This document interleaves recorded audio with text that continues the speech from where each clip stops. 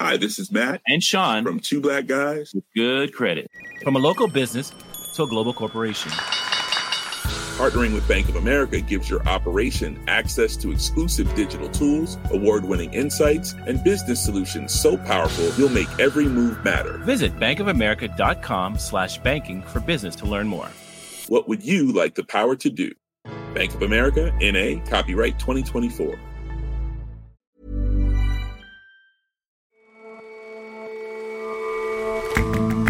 Hello and welcome to The Intelligence from The Economist. In London, I'm Jason Palmer. And in New York, I'm John Fassman. Every weekday, we provide a fresh perspective on the events shaping your world. Since the earliest days of Russia's invasion of Ukraine, we've been reporting on the transformative effects that drones have had for both sides. But unmanned attack craft don't just travel by air, and Ukraine is making much of those that travel by sea. And few countries guard their linguistic purity as rigorously as France. Millennials, for instance, are properly termed by the Académie Française enfants du numérique. But when it comes to brand names, all bets are off.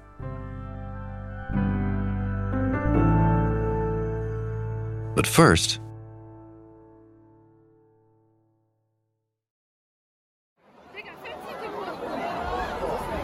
across China, crowds gathered to see in 2023.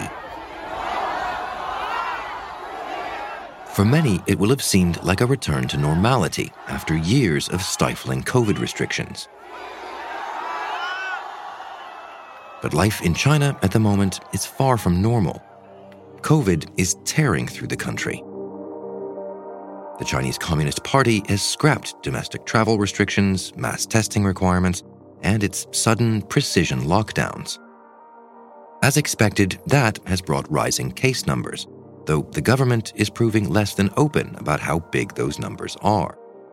What seems to be the case, though, is that China has gone from an incredibly small number of infections to being perhaps the world's largest COVID hotspot, with all of the horrors that brings. So in the last few weeks, I've been visiting hospitals and crematoriums in Beijing and Dezhou, which is a small city to the south. Gabriel Crossley is a China correspondent for The Economist and is based in Shanghai. There's a strange kind of disconnect. So on the streets, things seem to be getting back to normal after restrictions ended. But in hospitals and crematoriums, things are looking much grimmer. Grimmer how? What have you seen? We visited an emergency room in a hospital in Dezhou, and it was packed mainly with elderly people with the COVID virus. While we were there, we saw an ambulance get turned away. Another family chose to wait in the lobby because they had their own oxygen concentrator. Nurses there said that more severely ill patients were arriving every day. And then outside these hospitals' intensive care units, there's relatives who've been sleeping on mats for days while their elderly family members get treated. And then at crematoriums, they're also busier than normal. One funeral director we spoke to in Dezhou estimated there have been 20 to 30% more deaths since COVID-0 was scrapped in December. Overall, although on the streets, none of this is particularly visible, and some of the kind of huge queues outside pharmacies and outside fever clinics have gone down. Within hospitals, things are looking a lot worse. And so is it your view that the sort of scenes you've seen are representative of the national picture? There are reports from around China which indicates hospitals in many cities are coming under similar kinds of pressures. This is all much harder to see in the official COVID data, which is still being released by authorities, even though I think people have less and less faith that it means anything. So officially, only a tiny number of people are dying of COVID, just sort of 1 or 2 a day. But there are posts on social media which indicate many people's elderly relatives are dying. It's very hard to estimate exactly how many. Forecasts range a great deal, but there's a UK research firm which has estimated around 9,000 deaths every 24 hours from COVID. And the World Health Organization has urged Beijing to be more transparent about numbers of hospitalizations, about the virus's mutations, and generally about the situation on the medical system. So that is to say the Communist Party is almost pretending as if this isn't really happening this way? I think there's been a bit of a shift there in the last couple of weeks. So state media is still insisting that China's decision to loosen controls in December, very unexpectedly and very suddenly, was correct.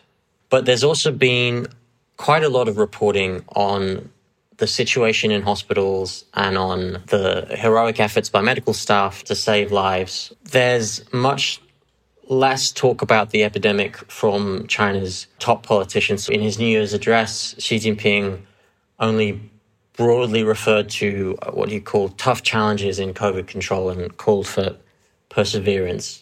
疫情防控进入新阶段，仍是吃劲儿的时候，大家都在坚韧不拔努力。What we've seen in the past when something is politically uncertain is that top leaders, especially Xi Jinping, will not comment on it until there is a clear, more positive way he can talk about it. So I don't think we should be surprised that Xi Jinping is not commenting. Recently, he seems to be concentrating more on foreign affairs than the domestic situation. So, for instance, he held a virtual meeting with Russian President Vladimir Putin to affirm his support 10 months after Moscow's invasion of Ukraine. And in the meantime, how do you expect the situation to evolve? How long until there is better news for Mr. Xi to report? It's quite a different story depending on which age group we're talking about. So for young and middle-aged people, a lot of people have already been infected and recovered. So around New Year's Eve, we saw a lot of people going out onto the streets. Obviously, the situation is very different for the elderly. And in the next few weeks, millions of people will be heading back to their hometowns for Lunar New Year, and they will likely take the virus with them, which means that smaller cities and inland areas, rural areas with weaker medical systems are going to be hit harder. Many of these places have very few medical supplies, and pressure on the healthcare system is unfortunately set to increase.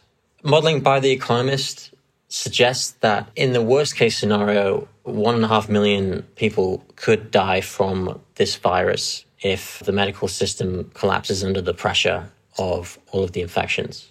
Of course, given the huge uncertainties as to both the situation within China, given the lack of data we have, and how this virus might spread, these estimates should be dealt with carefully. So it stands to reason that the party relaxed all of its zero COVID restrictions, at least in part in response to all of the protests that were on the streets spreading on social media. Does this not create a worry of unrest if people's elderly relatives are dying at these kinds of rates? The last few months have been turbulent. So Xi Jinping's zero COVID strategy was decimating the economy. Now the strategy has been dismantled in an abrupt U-turn. Many people have complained about how suddenly the controls were dropped and the lack of preparation in the healthcare system. So many old people weren't vaccinated well enough. There doesn't appear to have been enough stockpiling of antiviral drugs. So there's certainly a sense of shock and frustration in the country, alongside, I suppose, people kind of getting used to their new post-zero COVID freedoms. I think it's too early to tell what effect the mounting death toll will have on public sentiment. At the moment, when people are posting about the deaths of their relatives on social media, they tend to be talking about it as a private grief, not as a political matter. I don't think we'll be seeing anything like the protests we saw last year as a result of COVID deaths.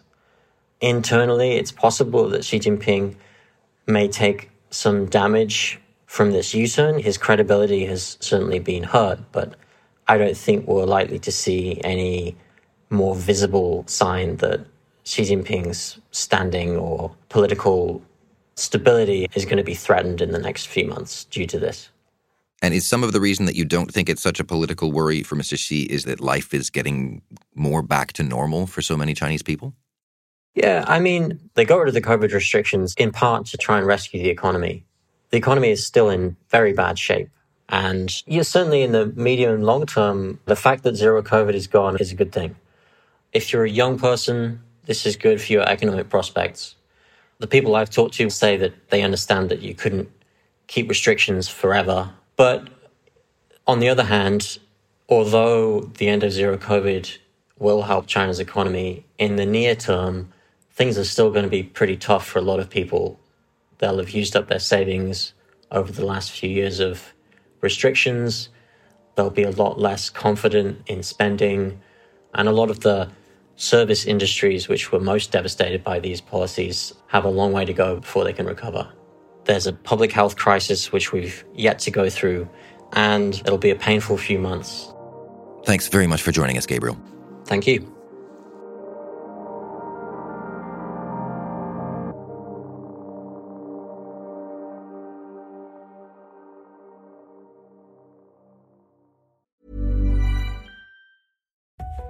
What do resilient, sustainable, and high-performing supply chains have in common? They are all powered by GEP software. Built on GEP Quantum, the AI-powered low-code software platform for procurement, supply chain, and sustainability, GEP software helps market-leading companies worldwide achieve breakthrough performance and results. GEP, helping the world's best companies do better. Visit GEP.com.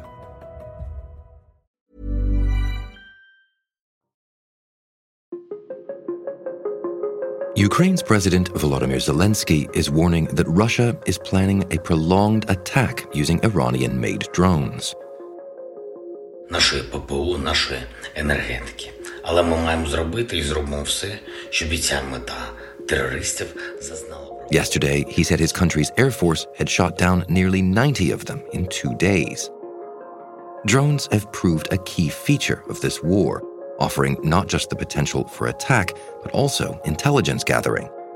Now, it seems Ukrainian forces are looking at different drones that could give them a naval edge.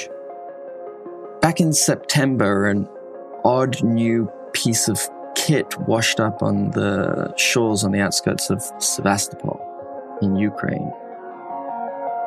Arthur Holland-Michel writes about technology for The Economist. It was about 5.5 meters long. It looked like a boat, but there was an odd difference about it. There was nowhere for a crew to stand. And so the consensus was that it was a USV, unmanned surface vessel. These are essentially uncrewed boats, a drone that operates not in the air, but across the surface of the sea. And in this case, it had been put together by Ukraine's ingenious boffins, the folks who are what Q Branch is to James Bond. And so have any more of these USVs been seen since then? They have. On October 29th, just a few weeks after they initially surfaced, they were used in a brazen attack on the Sevastopol naval base, which is the headquarters of Russia's Black Sea Fleet. And operating through a hail of gunfire, they rammed into, according to the Ukrainians, at least 3 Russian boats, causing damage. According to the Ukrainians, and this is indeed backed up by video footage that was shot from aboard the drones themselves, these systems scored direct hits on the Admiral Makarov, which is the fleet's flagship, and 2 other vessels, causing, according to the Ukrainians, again, pretty significant damage to all 3, though Russia does deny this. So how does this fit into the armaments that we keep learning about in the conflict in Ukraine? Judging by the images and the specs that are available, none of the components of the Ukraine naval drones would be all that far out of reach for a small military, say, or indeed a somewhat sophisticated non-state group. The engine comes from a jet ski. It has cameras that are pretty commercially available, the sort of thing that you might, put on your helmet if you're a cyclist. And these systems, they're not built in a sophisticated manufacturing facility. From the looks of it, they can be built in a fairly basic workshop. According to Ukraine, they only cost about $250,000. And that, compared to a conventional anti-ship missile, is a real bargain. Ukraine's small number of anti-ship missiles, the Neptune missiles, as they're called, can cost millions of dollars, and they're not easy to produce. But what kind of efforts in this direction have been made before? This is surely not the first time people are trying to do what amounts to a drone by sea. So as far back as 2012, for instance, the United States was experimenting with rigid hull inflatable boats with machine guns aboard them. Those efforts have evolved significantly, and in the coming years, the US Navy has plans to spend billions of dollars, in fact, on a whole array of uncrewed ships, some of which will be very large, several hundred feet long, and will carry very, very heavy armaments. China, for its part, has also been working on variations on this theme. Some of their programs are, again, to build very large ships, but they've also unveiled a small vessel, they call it the Jari, which is kind of like a speedboat, but without any humans aboard. And where the humans would ordinarily stand, it has guns, torpedoes, missiles, and then it's really proliferating. We're seeing Turkey, Portugal, South Korea, a whole range of countries all coming up with armed boats in one form or another. And what about the defensive end of things? How to stop these things? Well, you can certainly try shooting at them, though this doesn't seem to have been all that effective in the attack on Sevastopol. And then, just like any new technological threat that emerges from the shadows, it is being met with a wide range of more, shall we say, experimental countermeasures. The UK and the US are, for example, testing high-powered lasers that they hope can be used for disabling incoming naval drones. One of the measures that is popular for stopping aerial drones is to jam their radio signals. And because naval drones will largely rely on a radio link with the operator, jamming could be an option in this case as well. And then there are really out there ideas that have been proposed. Indicator nets in the style of World War I systems that we used to try and stop U-boats might see a return to service. Or in the case of the US Navy, they're actually experimenting with a slime inspired by the defensive secretions of the hagfish to try and gunk up the propellers of these incoming boats. But it very much remains to be seen whether any of that is actually going to stick. We keep hearing in the Ukraine conflict things that seem to indicate the warfare of the future, the shortcomings of the warfare of the past and sort of future directions. Do you think this fits in there? It's easy to declare that a new weapon system is going to fundamentally revolutionize warfare, and that is not always necessarily the case. I think here these boats are going to become a fixture in future naval warfare. Established militaries will certainly begin using them. They're going to become, I believe, common among non-state groups. And in fact, in a world where drones like the Ukrainian explosive boats are common, available to anyone with a few $100,000 and a metal workshop, anyone who does business on the sea is going to have to keep a very keen eye trained on the horizon. And this will all become even more complicated and even more disruptive once these boats become more autonomous, once they're able to be used without a human in the loop controlling the system. And indeed, autonomy will allow these boats to be used in swarms, operate in evasive and offensive ways that are exceedingly difficult to defend against. No amount of netting or hagfish slime or lasers is going to be able to stop a truly sophisticated swarm of naval boats whipping towards you across the waves. Arthur, thank you very much for your time. It's been wonderful to be here.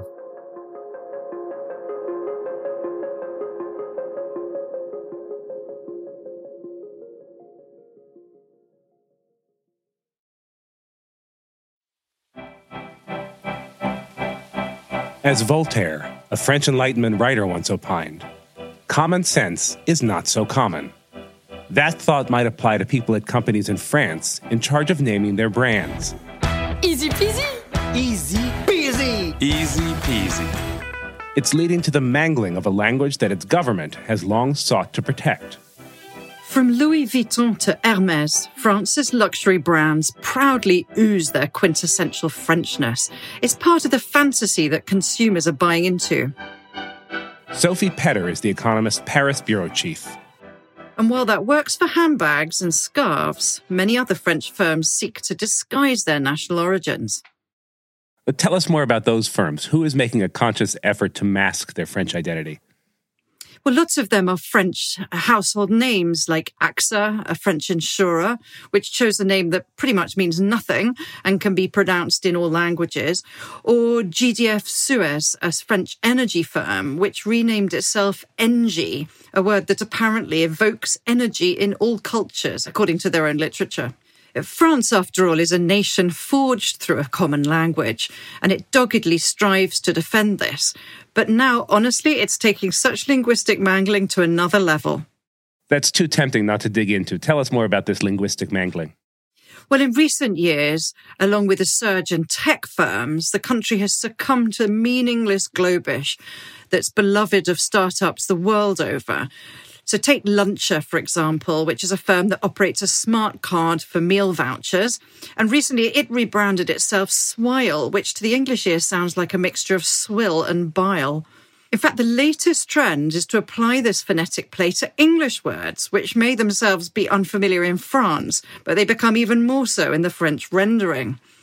My favourite is a new brand called Easy Peasy that's spelt I-Z-I-P-I-Z-I. It's a fashionable chain of spectacles, which to the English ear sounds like easy peasy. Another is spelt Y-O-M-O-N-I, or Your Money, an online investor that actually in English sounds like Your Money. And then there's Each, a ride-hailing service that sounds as if a French person is saying hitch. It's unclear whether the French grasp the English resonance, and perhaps that doesn't even matter. And what about the inverse? Are we seeing any companies embrace their French roots through their brand names? Well, there are some delightful examples of French brands composed of phonetic misspellings of its own phrases. So take, for example, Kiloutou, which in French sounds like qui, lou, tout, or who hires everything. And it rents out, guess what, diggers and mechanical equipment. So, Sophie, at the start of this interview, you mentioned the zeal with which France defends its language, the purity of its language. How have all of these names gone down in France? Well, of course, to the guardians of linguistic purity, all this is a terrible affront. The Académie Française was established by Cardinal Richelieu in 1635, and it still rules today on which foreign words are acceptable.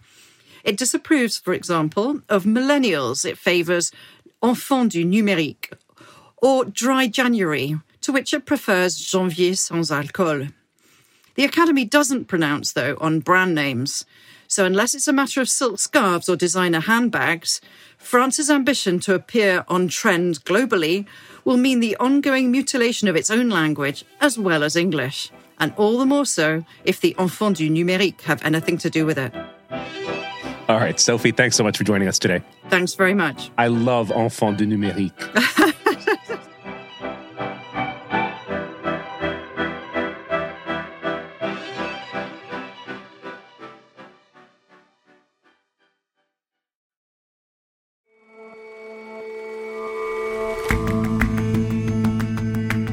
That's all for this episode of The Intelligence. Let us know what you think of the show. You can get in touch at podcasts@economist.com. And you can subscribe to The Economist at economist.com/intelligence offer. The link is in the show notes. We'll see you back here tomorrow.